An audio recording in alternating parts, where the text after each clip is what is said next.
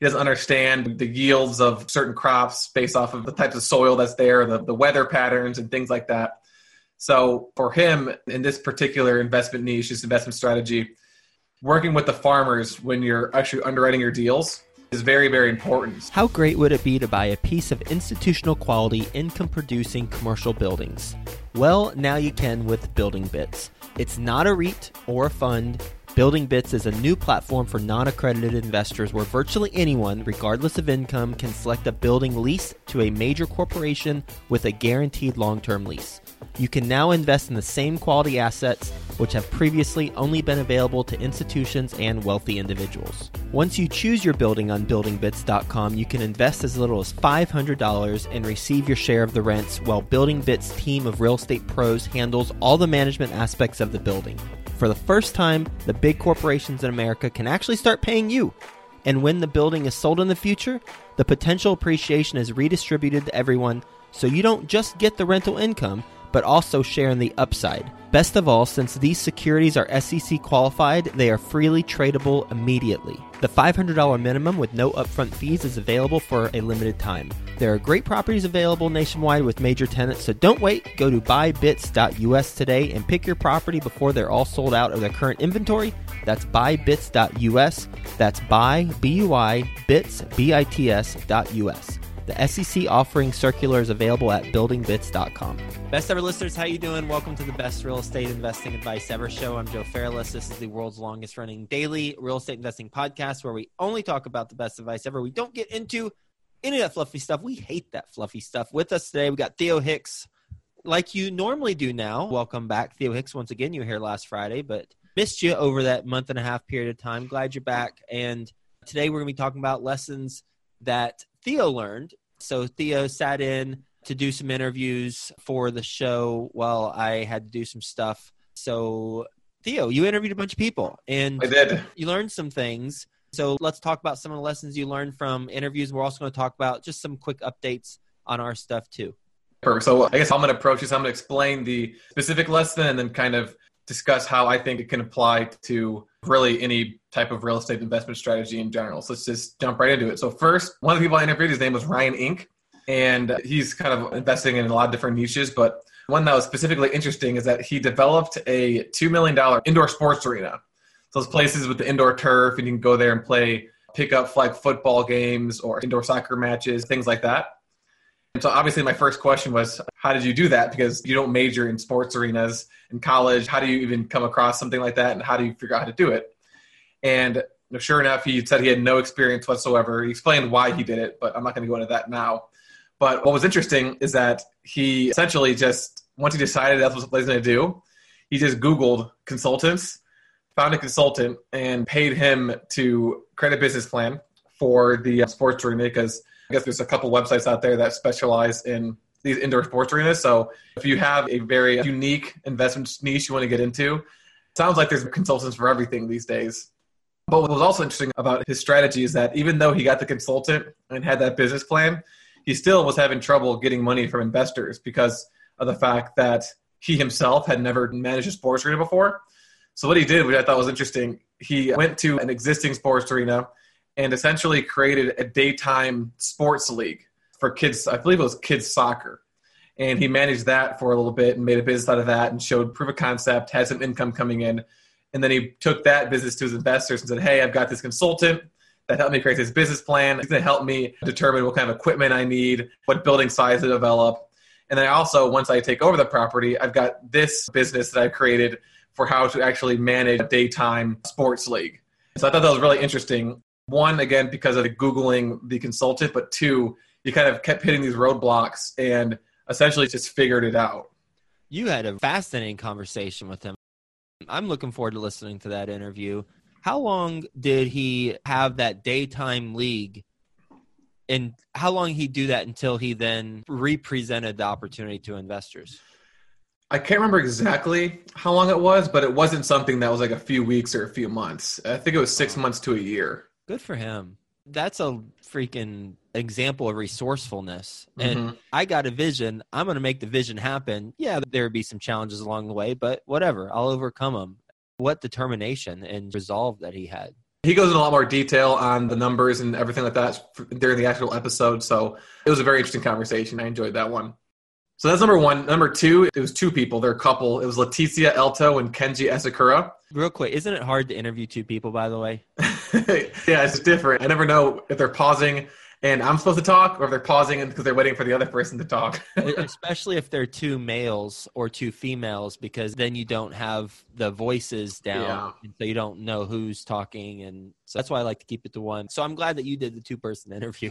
Yeah, so I experienced that. This is a quick one. They were initially just doing kind of the standard conventional rental properties, like buying duplexes and fourplexes and renting them out. And they eventually transitioned in development. And when I asked them why they did that, they said that one of the main reasons why they did that is because they wanted to come up with new content for their blog readers. So by going through the process of developing and putting together a team, going through a deal and the challenges of a deal, not only were they obviously entering a new investment niche, but they were also had a bunch of blog posts they could share with their viewers, and their readers could see how they kind of overcame those challenges in development, so that they wanted to start becoming developers, they'd only be a year or two behind them. So I thought that was interesting. What's your takeaway there? Similar to the Ryan Inc. one is that if you put your mind to it, you can kind of really do any investment niche that you really want to, as long as you've got some strong why behind it. Their why was creating new content for their blog, which was a very successful blog that I'm sure generated a lot of income for them. And then in Ryan Inc., his why was he wanted to do some sort of investment that people would enjoy. Obviously, people enjoy living in homes, but something that was more unique. One thing that stands out to me on the second lesson is 50-50 goals. So what are their names? Leticia and Kenji. And Kenji. Leticia and Kenji, they said they're going to go into development because they wanted content for the blog and to walk the readers through the challenges of doing a development deal or development deals. And what they did by doing that is they set themselves up for success regardless of the outcome of the actual deals. Because when we've talked about 50-50 goals, we've talked about, okay, 50% of your goal is actually reaching the quantifiable metric. And then the other 50% is regardless of what that outcome is, what have you done that will help you in the long run? So this is a success when you start, regardless of the actual quantifiable outcome. So in this blog case, well, let's say these development deals, and I haven't listened to the interview yet, let's say these development deals, all of them just lost all their money. Well, that's a pretty compelling blog post, right? So they're still getting traction with their readers, and they're still getting entertaining content and lessons that people can learn from their mistakes. I'm not saying they made those mistakes because I don't know. I haven't listened to the interview. But they're setting themselves up to win regardless of the outcome, and it goes back to those 50-50 goals we've talked about. Yeah, just to add to that before we move on to the next lesson, the process of actually writing the blog post too is probably very powerful, because I know you will every day or every once in a while, you'll write out what good things happened to me today, what bad things happened to me today, like how can I make tomorrow better than yesterday? So that process right there helps you really improve upon more of your personal life as well as business too. But just the process of sitting there like, all right, so I had to write a blog post, I had to create content, and it has to be valuable to my readers. So let's kind of analyze this specific aspect of this deal and figure out what we could have done better. And maybe they didn't do that, they wouldn't have learned that lesson, and that wouldn't have helped them in the future. So kind of similar to what you're saying about the 50-50 goals. Yep. So the third one is another quick lesson, and it's not more of a lesson, it's just very interesting. Brian Luffman, so he's a syndicator, but he doesn't syndicate apartments, he syndicates farmland. I think I've spoken to him already too. Yeah, so please continue. Something that he said that was interesting is that for farmland, he's not a farmer. He's never been a farmer.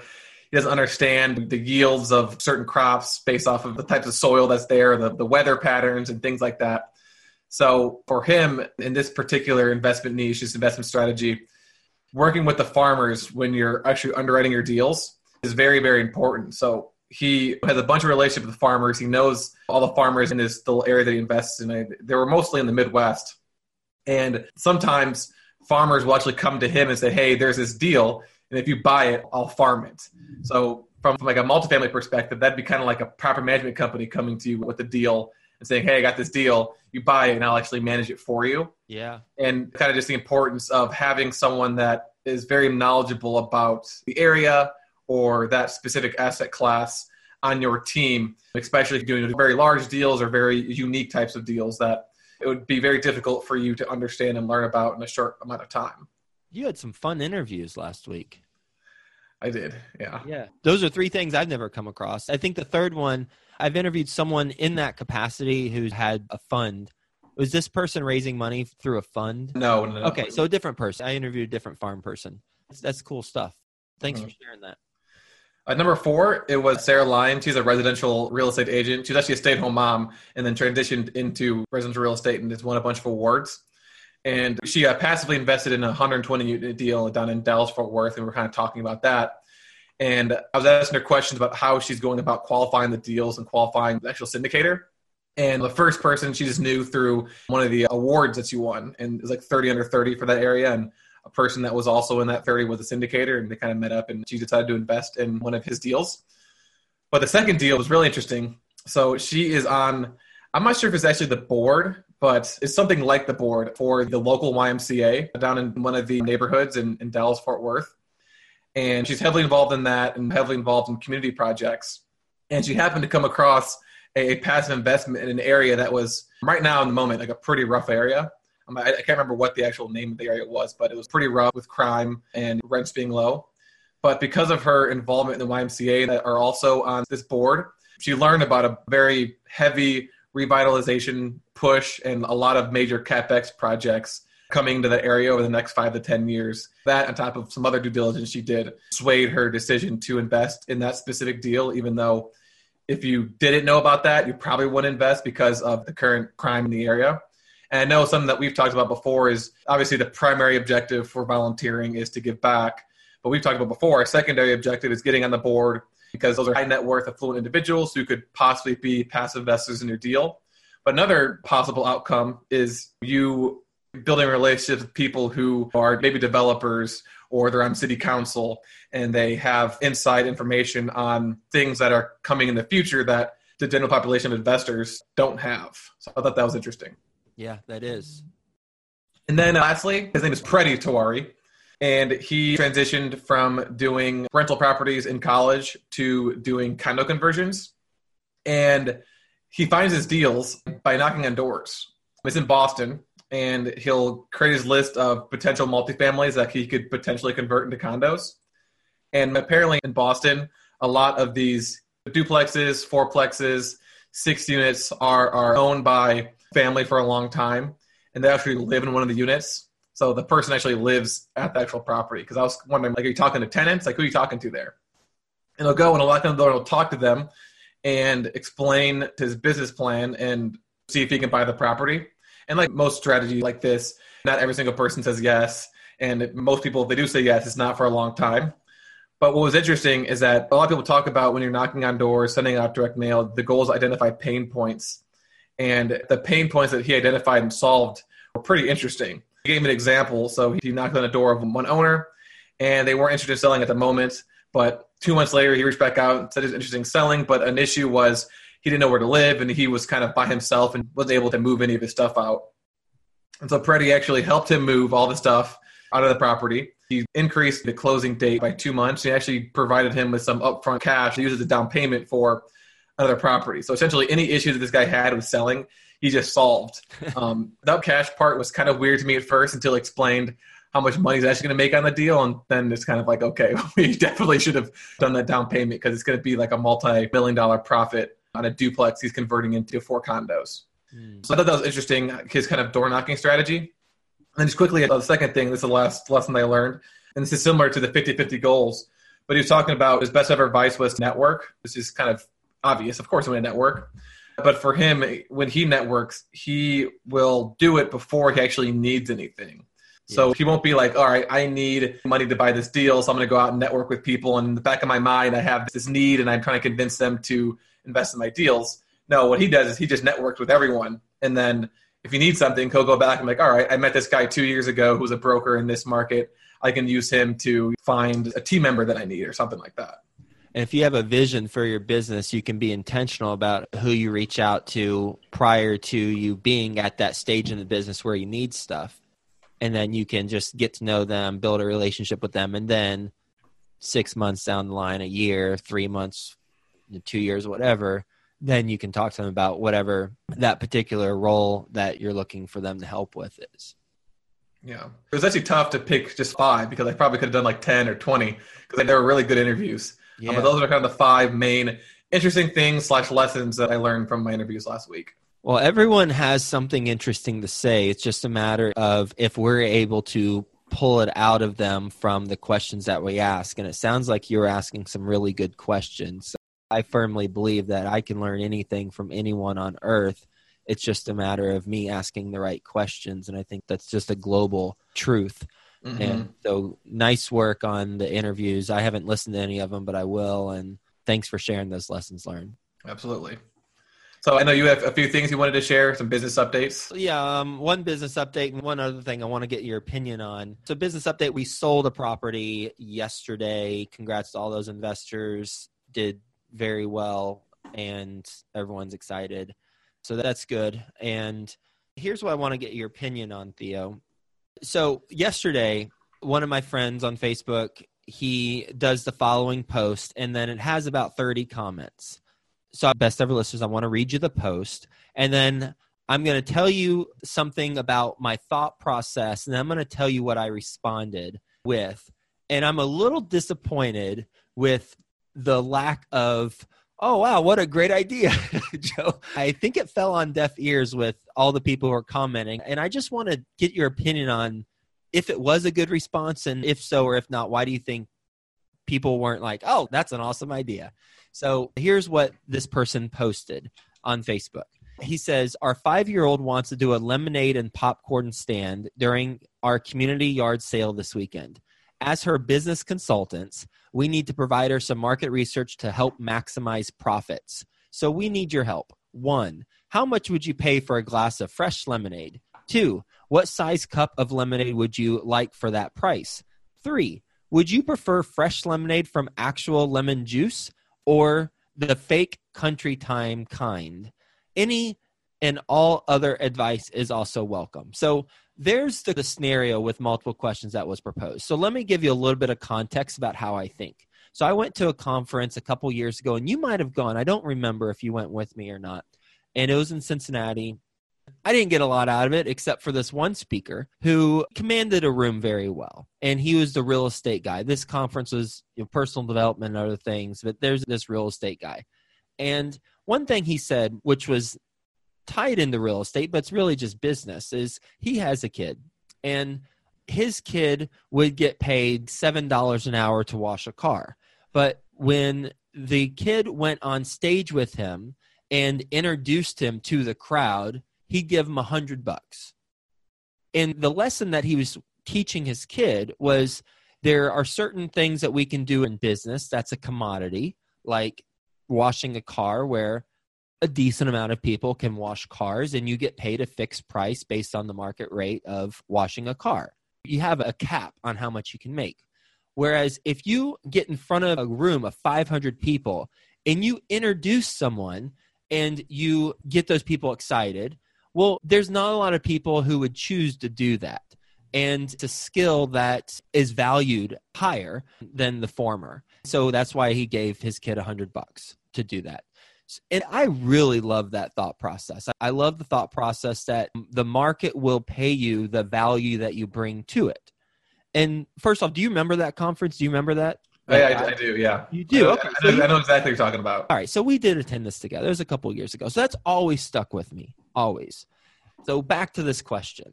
They're asking about how much would you pay for a glass of fresh lemonade, any and all advice, what size lemonade, do you want the real stuff, the fake stuff, whatever.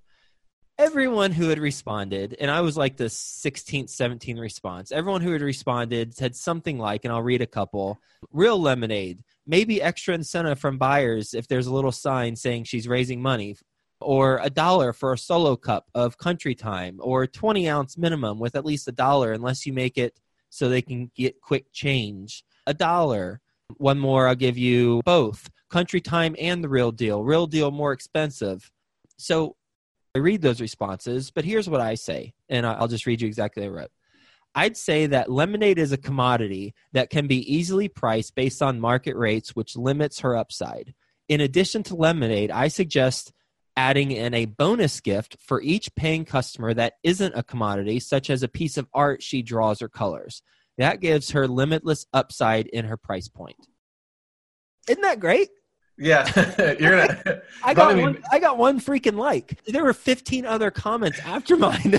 It like fell on deaf ears. I'm thinking this is a great lesson you can teach a kid or even a person. Don't do a commodity. Everyone's got a freaking lemonade stand. Do something that isn't a commodity. It's like, oh, and I get this wonderful piece of art. Well, what's this piece of art worth? Well, limitless. What are your thoughts? Let me tell you a story from my perspective. So I actually saw this last night, and I saw the post, and I read your response, and I apologize for not liking it. I typically don't ever click anything on Facebook. Only time I really post is we do it in our private apartment syndication group. When I read it, I smiled. I was like, this is a really good idea. I just didn't like it. So the second I saw you sent this over to me, I was like, oh, I can't wait to say that I saw that, but I'm sorry to say that I didn't actually click the like button. When I read it, I was like, that's genius. If I saw a lemonade stand and they had a sign that said fresh lemonade plus free finger painting or something, I'd be way more likely to stop. I would never stop for something like that. It's just how I am. But if I saw that, especially not having a kid, that's adorable. Yeah. And for the record, I don't care how many likes I do or don't get on posts. I don't care. I just thought it was an interesting result of, hey, I think this is the right approach, but the crowd doesn't seem to agree. I thought it was intellectually interesting. And what I would do is I would actually flip it. I wouldn't say, here's a lemonade stand with art. I'd say, here's art for sale, and you get some lemonade with that. So you lead with the thing that isn't a commodity, and then, oh, you also get lemonade too. How much would you pay for a piece of custom artwork from a 5-year-old plus a glass of lemonade? I guarantee you she would make more than $3 per transaction, and that would be much more than whatever a glass of lemonade would be, $1 or whatever else.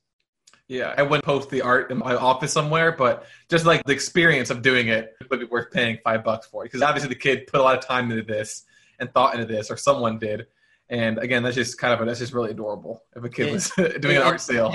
And obviously the lesson is the market pays for value. And if you're in a commodity business, then you're going to be priced out. All right, we got to keep rolling. All right, so I don't have any specific updates. Let's move into the trivia question. So last week's trivia question was, what is the average age of the first-time home buyer? The answer was 32 years old. So just the kind of the top end of the millennials are the average age for the first-time home buyer.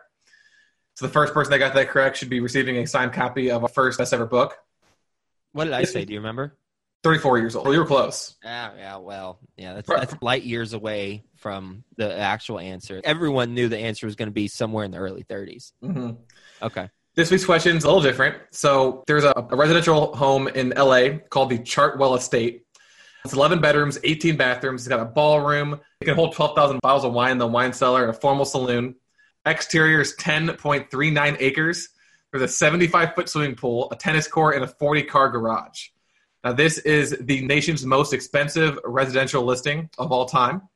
What is the current list price? Where is it located? LA. Oh. It's in Bel Air. Oh, my gosh. 10 acres in Bel Air.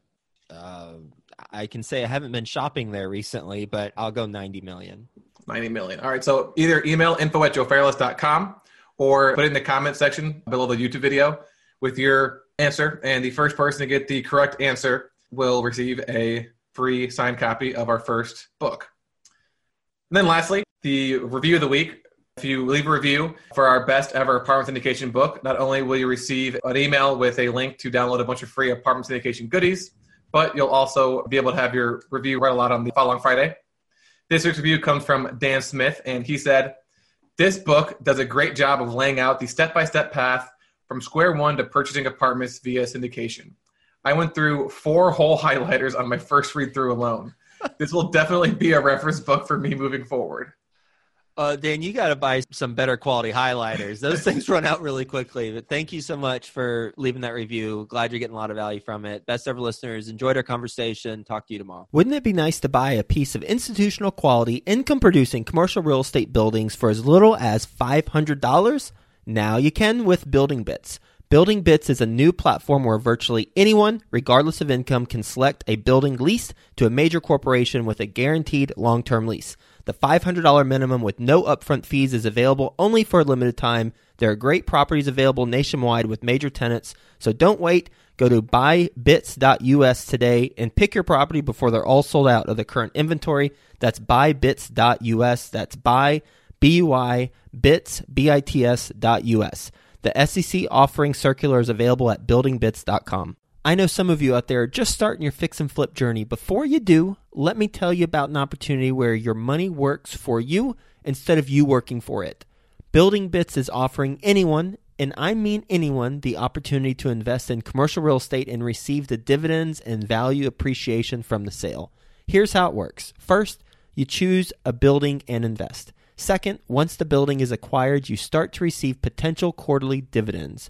Third, once the building sells, you get any of the appreciated value from it. See, money working for you, not you working for the money. Start today at buybits.us/flip. The offering circular is available at buildingbits.com.